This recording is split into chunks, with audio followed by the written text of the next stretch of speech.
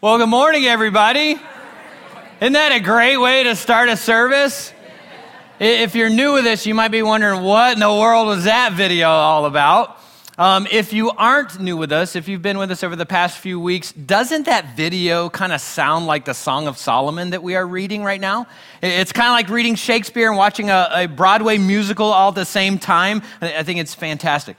Well, if you're new with us, we are in part 3 of a series called SOS. And in this series, we are learning about love, marriage, dating, and sex. And this series is based on an Old Testament book called the Song of Solomon. It's also called the Song of Songs. And our title has kind of a hidden meaning as well. The second meaning to it is we are sending an SOS signal to God saying, God, we need your help.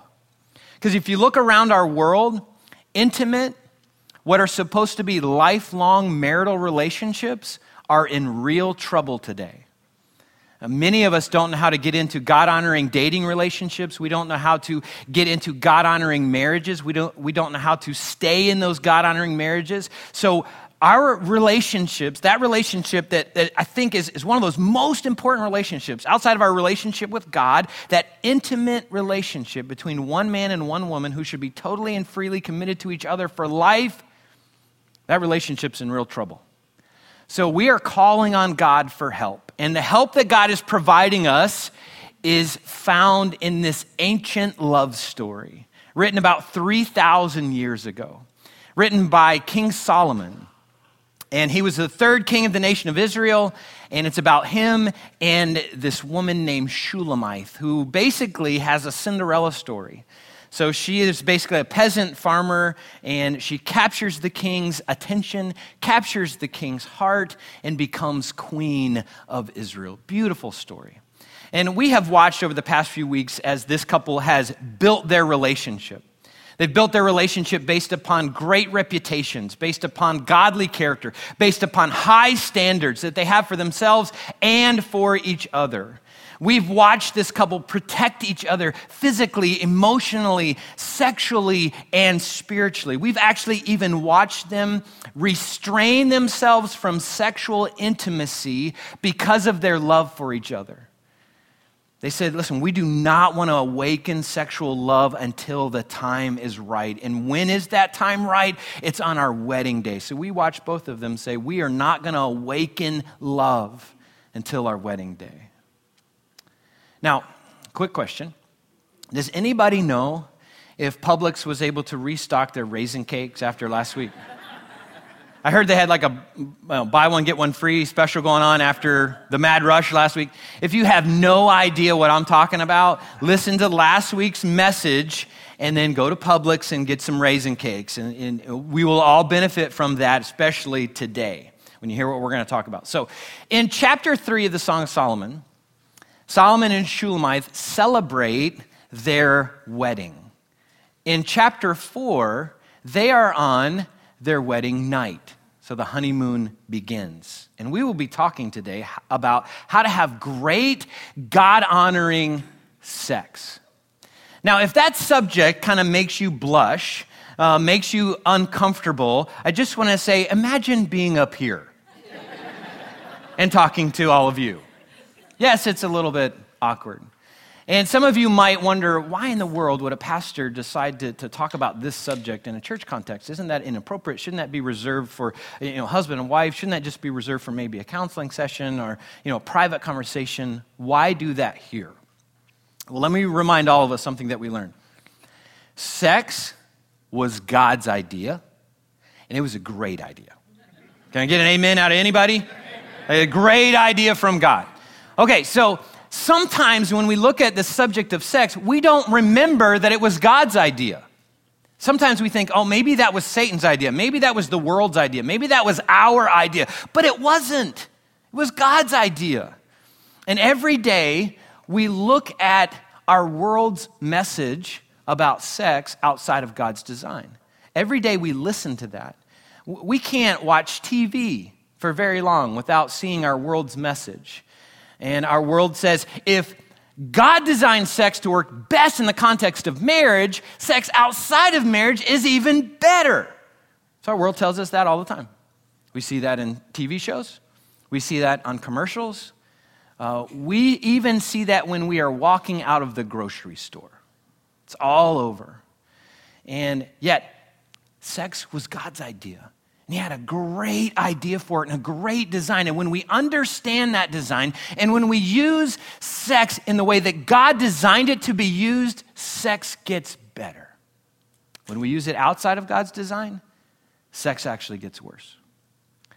And some of you have experienced sex at its worst. Maybe you've been molested. Maybe you've been raped. Maybe you've been abused in some way, exploited for sexual reasons.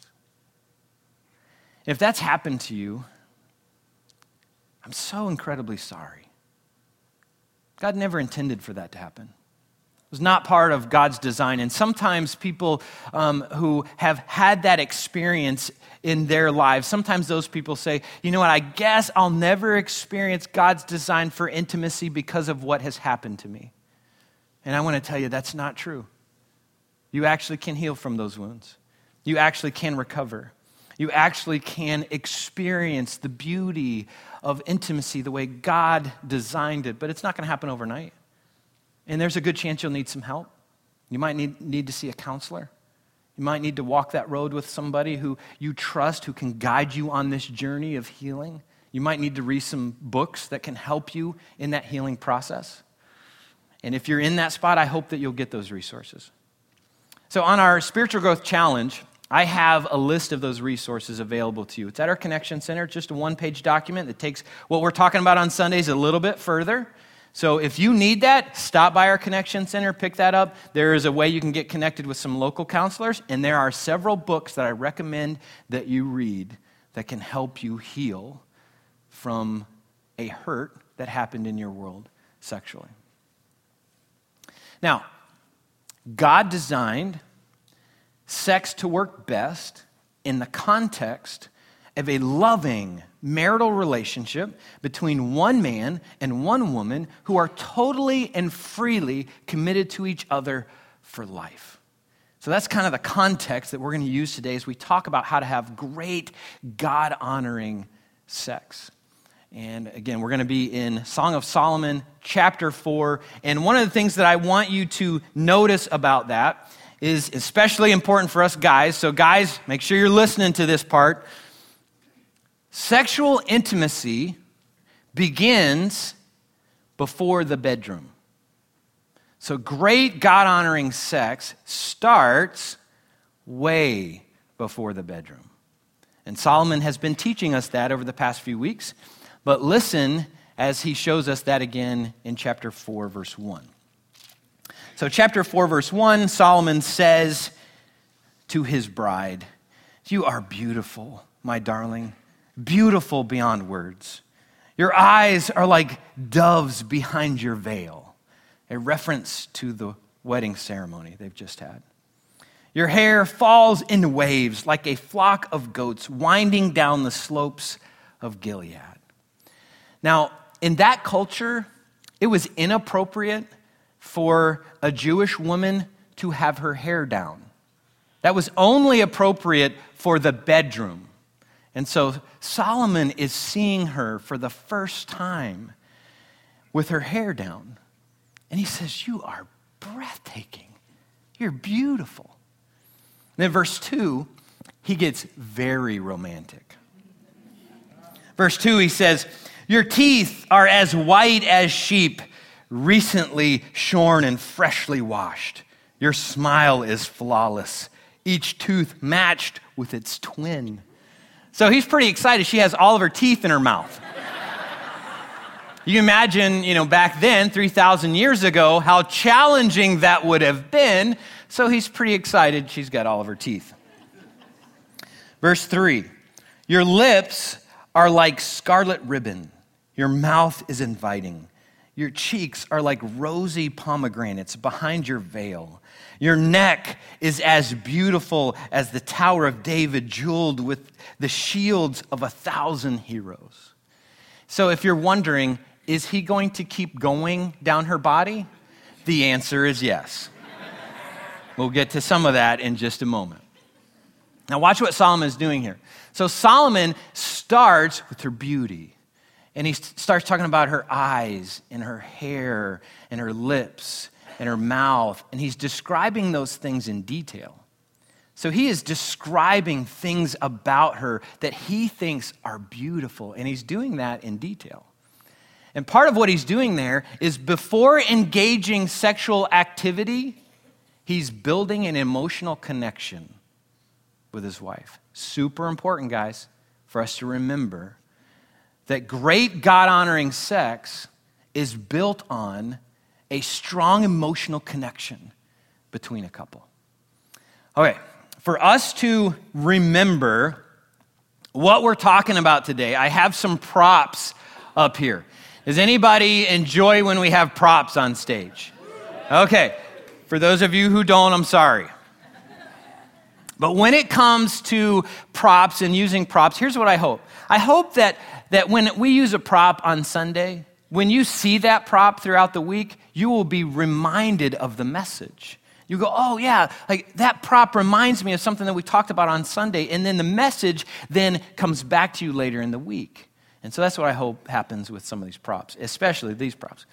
Now, when it comes to sexual intimacy, women are more like crock pots, and men are more like microwaves.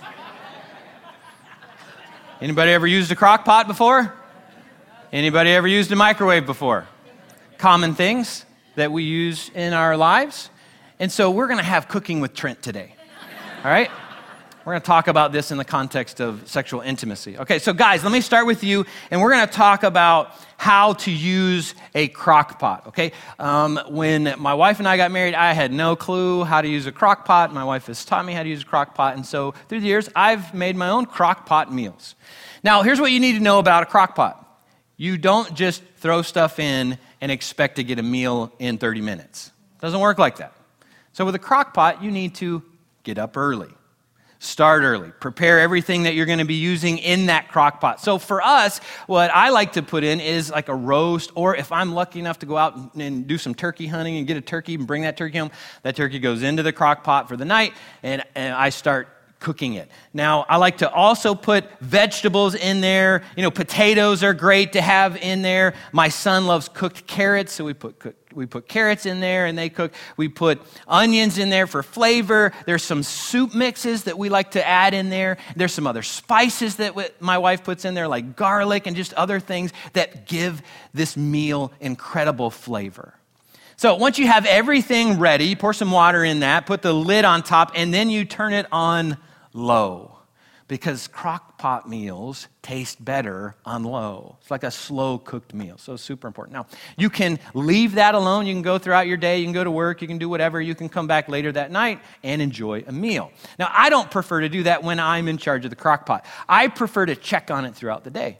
So throughout the day, I come back, check on it, and see, how's it look, how's it taste. I'll sample just a little bit of it. If it doesn't taste spicy enough or flavorful enough, I'll add more spices. I'll check the meat to make sure that it's coming along as it should. I like to check it throughout the day. Okay, now, guys, when it comes to sexual intimacy, your wife is like a crock pot, okay? She is not ready for sex at any moment. I know it's shocking. I know you're like, why? Like, that doesn't make any sense. She is not. She needs to be warmed up to sexual activity. And she is warmed up to sexual activity through an emotional connection that we build with each other. And that emotional connection is based on what we say and what we do. What we say and what we do. So we watched Solomon speak words of life to his wife in detail. So guys, do you speak words of life to your wife in detail on a regular basis? Do you know how to do that? Some guys are like, I don't know how to do that. I'm not sure. And I say, learn. Google it. Like learn, like you can learn how to speak words of life to your wife in detail. Learn how to do that. Learn to say things that are meaningful. And when you see something that's meaningful that sticks with your wife, then learn from that, hold on to that, and add to that different things that can speak words to her that are so meaningful to her. Now, and I don't mean that you should start with saying you have all your teeth and that's exciting. That's a terrible place to start. Back then it was an okay place to start, but today you've got to start somewhere else. So learn to say meaningful things. Emotional connection is also built, not just by what we say, by what we do. So do special things with and for your wife. Special things. So if your wife likes the beach, get some sandals. If your wife likes gourmet meals, make reservations. If your wife likes cheesy Hallmark movies, pop some popcorn. And some guys say, that's just not me. I don't like that stuff. And my question is, how's your sex life? Would you like a better sex life? Most guys, well, yeah. Well, learn to do special things with and for your wife. If you do, you'll build an emotional connection with her. Here's another thing that we men need to remember. When building an emotional connection, we need to learn how to serve our wives. Serve them. So is there something that your wife does around the house, maybe a chore that she does that she just doesn't like to do? Can you jump in and do that for her occasionally? Or take that chore over altogether? Is there something that she's been asking you to do for a very long time that hasn't been done? Can you do that and help to build an emotional connection with her? So here's some of the things that I've learned about my wife through the years. I've learned that my wife does not like to have a sink full of dishes. And she does not like to have those dishes, like pots and pans, drying on the counter. She prefers all of that is done, but by the end of the night, we go to bed. She starts with a fresh day. She doesn't come downstairs and see, oh my goodness, I still got to do that. So what I have learned is I've got to do my best to get all that stuff done before we go to bed. Now, I don't always do it. There are moments I don't, but I try to make sure that's taken care of. Now, another thing, my wife works so hard to prepare our meals, and my kids are so grateful, because if I were in charge of meals, like we have chicken wraps that I pick up from, Publix all the time, or peanut butter and jelly sandwiches. So it's pretty bland. Or that when I'm making that, and that's pretty fantastic, but not very often. So what I try to do is clean up after dinner. And I work hard to get stuff cleaned up and make sure that when my wife starts her day, she doesn't have that stuff as an obstacle to her day. Now, my wife has told me, don't tell her I told you this, but my wife has told me, when you do things like that for me, and when you engage meaningful interaction with our kids, I develop a sexual desire for you. Guys, that is super important, okay? So my wife has said, when you interact with the kids meaningfully, when you do things that I've been hoping to get done, haven't been able to get done, or things that I don't want to do, they're hard for me to do, and yet you step in and do that, I want to have sex with you. So guess what I do when I come home from work? I vacuum. I turn the dishwasher on. Doesn't even matter if there's anything in the dishwasher. I just turn it on. I get the washing machine going. Doesn't matter if anything's in it. If the kids are asleep, I wake them up. Say, hey, let's go play a game. You want to spend some time together? Meaningful time together? Why do I do those things? Because I love my wife. So guys, we got to learn to serve our wives. Serve them in meaningful ways. Build an emotional connection. It's so incredibly important for us to do that. So, great God-honoring marriages start before the bedroom, and they're built on an emotional connection. That's how a crock pot works. You want to learn how a microwave works?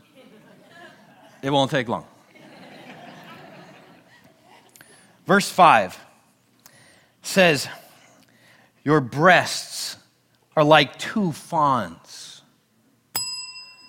That's how a microwave works. Right there, that's it. That's it. So, ladies, we don't need to be warmed up to sexual intimacy. We don't need it. We're there. We're warm all the time. All you have to do is give us the indication, look at us, give us that glance. You don't even have to look at us, just clear your throat. And we'll assume, oh, that's what she's talking about, intimacy. So men don't need to be warmed up to sexual intimacy. I've told my wife, anytime, any place, you let me know. I will move heaven and earth, 2 a.m., 2 p.m., doesn't matter. I will move heaven and earth to meet your needs in that area of our relationship. So guys, we don't need to be warmed up. But here's God's secret when it comes to crock pots and microwaves. Great God-honoring marriages are built on both. God designed us differently on purpose. And he wants us to learn to lean towards each other. He wants us to become great lifelong students of each other. So guys, that means God wants you to learn to prepare your wife for sexual intimacy.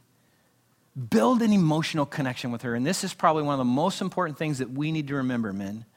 Sexual intimacy is not about sex. It's about intimacy.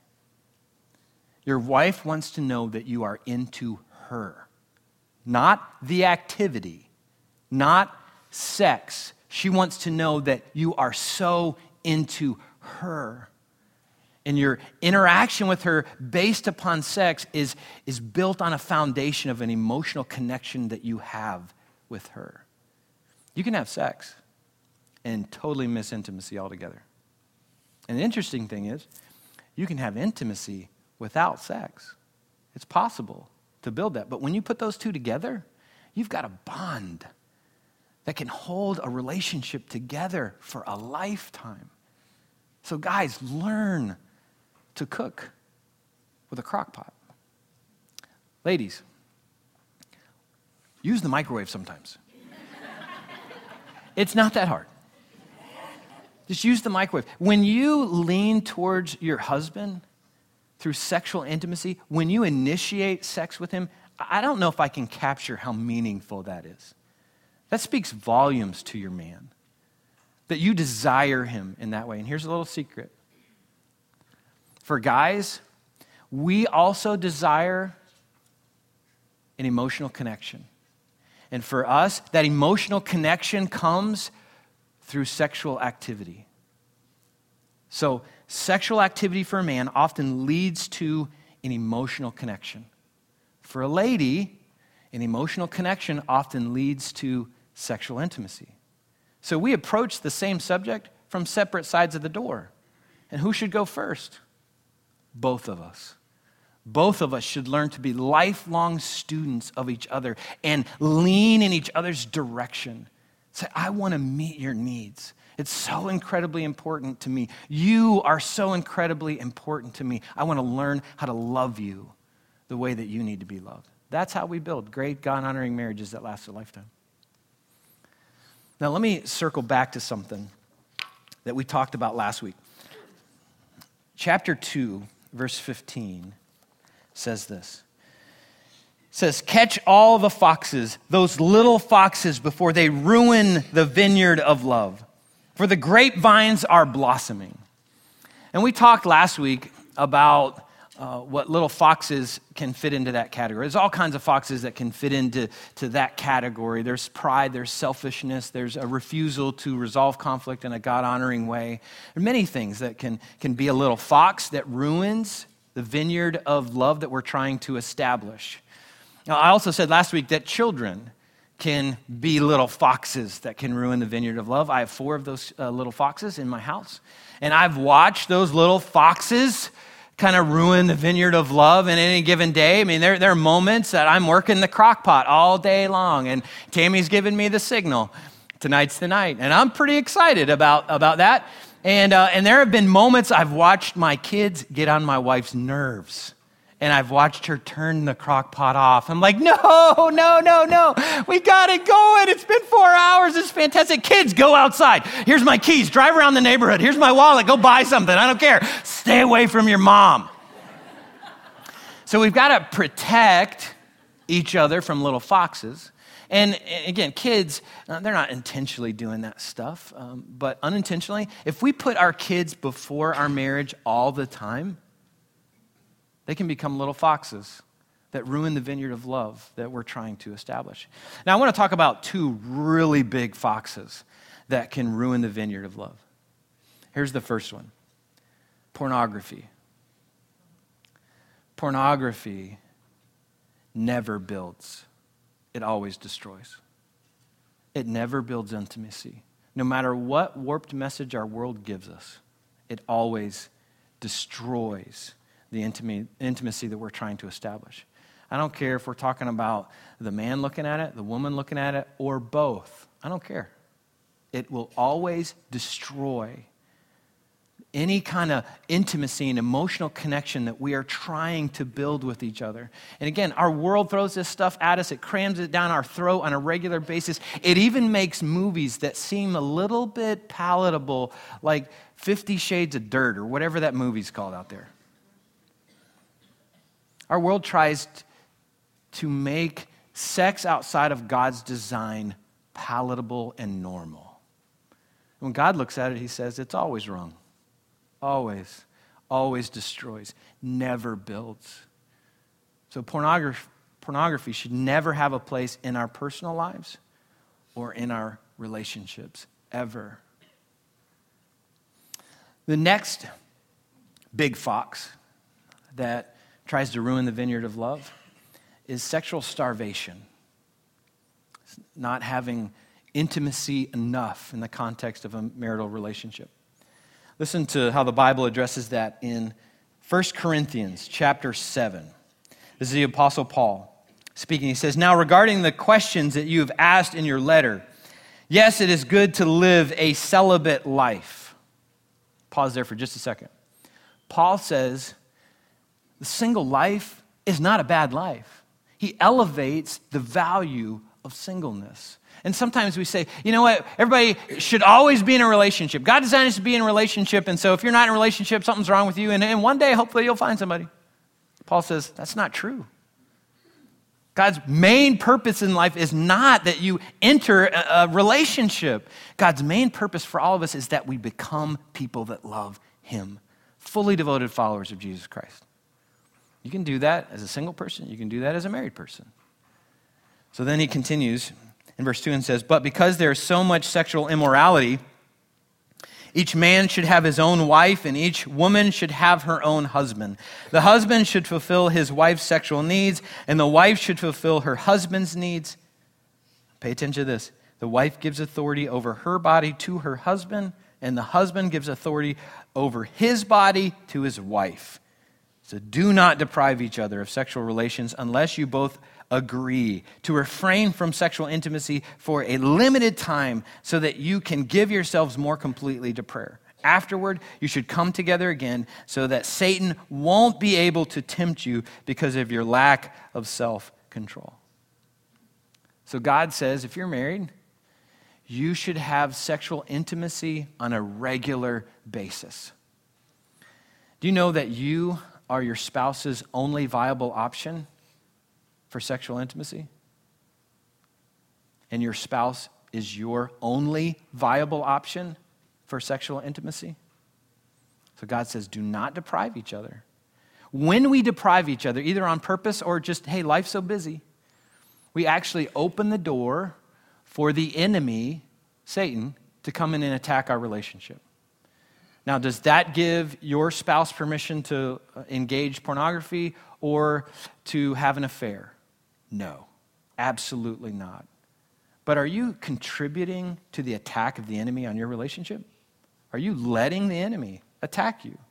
Because you've put sexual intimacy at a low level, low priority in your relationship. God says it needs to be a high priority.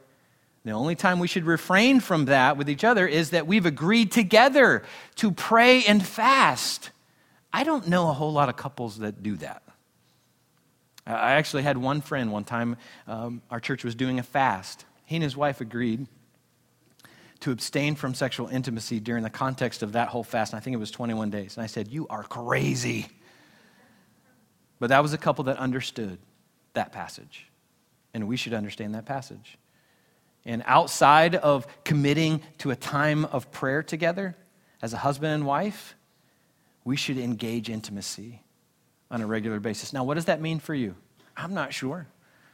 have a conversation when it's next appropriate.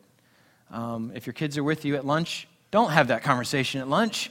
But next appropriate time, ask your spouse, are we having enough great God-honoring sex? Most guys, their answer is no. And ladies, I'm not sure what your answer might be, but have that conversation and find a God-honoring compromise. That's how we build great God-honoring relationships that last a lifetime. So we got to catch little foxes that try to ruin the vineyard of love. Pornography is a big one. Sexual starvation is another one.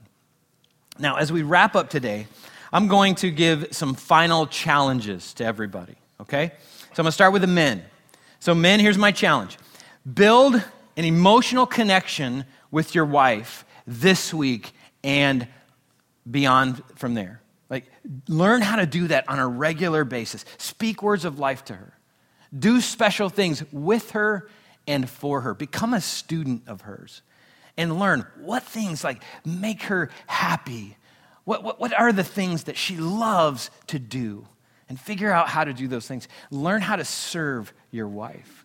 Find those meaningful things to her and learn to do those things on a regular basis. And don't do those things expecting sex in return. That's selfish love. We're talking about God-honoring, respectful love. Ladies, use the microwave this week. Initiate sex with your man. Remember, when you initiate sex with him, that often leads to an emotional connection that he will have with you that's stronger after sex than before sex. So remember that and approach him. Give him the glance. Clear your throat. Whatever. Give him that indication. Tonight's the night. As you are building great God-honoring relationships, always look for little foxes. Keep your eye open for any little fox that wants to slip in and destroy your relationship. And address those foxes appropriately. Deal with them quickly.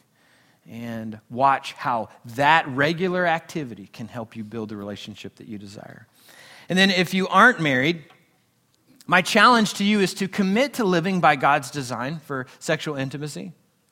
Commit to saying, I'm going to wait to have sex with my spouse on my wedding day. I'm going to work on becoming a person of great reputation, godly character, high standards. I'm going to protect myself and my spouse, my future spouse. I'm going to protect them physically, emotionally, spiritually, and sexually. Work on becoming that person. You will never regret building that kind of foundation. And when God brings that person along and you're able to open the gift of sexual intimacy, you will look back and be so grateful that you became the person God wants you to become. And if anybody has messed up, if anybody's already opened that gift, if anybody's experienced sexual intimacy outside of the context of marriage, we serve a God of do-overs. So step back and start over. Start over and commit. I'm going to do this God's way. I'm going to put God's design first. I'm going to stop listening to our world's message. I'm going to listen to God's message, and I'm going to apply it to my life and see the power of this amazing gift that God has given us called sexual intimacy. So it was kind of an awkward conversation today, I understand. And when you leave, like the first service, nobody wanted to make eye contact on their way out. Nobody really wanted to talk to me on the way out either. So I get it. It's all good. I understand. But here's what I hope. As you leave today, you'll take whatever challenge is appropriate to you, and you will really wrestle with that challenge. If you need to have a conversation with your spouse, you will. If you need to have a conversation with God, you will. And apply this truth to your life. So if you would, let's pray together. Lord, what an awkward conversation, especially in a church context. But God, I'm so grateful that we've got a whole book in the Bible dedicated to these kind of relationships and how to build a relationship, a God-honoring relationship between a man and a woman that should last a lifetime. We need that help. We need that instruction. And Solomon and Shulamith are giving us some amazing information to build those kind of relationships. So God, we all have a challenge today. So men who are married, we have a challenge. Women who are married, we have a challenge. People who aren't married or single, we have a challenge. So God, we need your help to learn to live the way that you've designed us to live and to experience intimacy the way you've designed it to be used. So give us the strength to follow your design. In Jesus' name, amen. Now, before you leave, let me tell you what we're going to do next week. Next week, we're going to watch the honeymoon wear off. Anybody know that happens? Honeymoon wears off for everybody. And we're going to watch with Solomon and Shulamite, their honeymoon is going to wear off. And they're going to get into some conflict. We're going to watch them resolve that conflict in a way that honors God. And we're going to learn from that and how we can resolve conflict in a way that honors God. So I hope you'll come back next week. If you know somebody who's got some conflict in their relationship, invite them to come because there is some priceless information that we're going to learn next week about resolving relational conflict. So I hope you come back for that. Have a great Sunday. Go see if there's raisin cakes at Publix. We'll see you next week.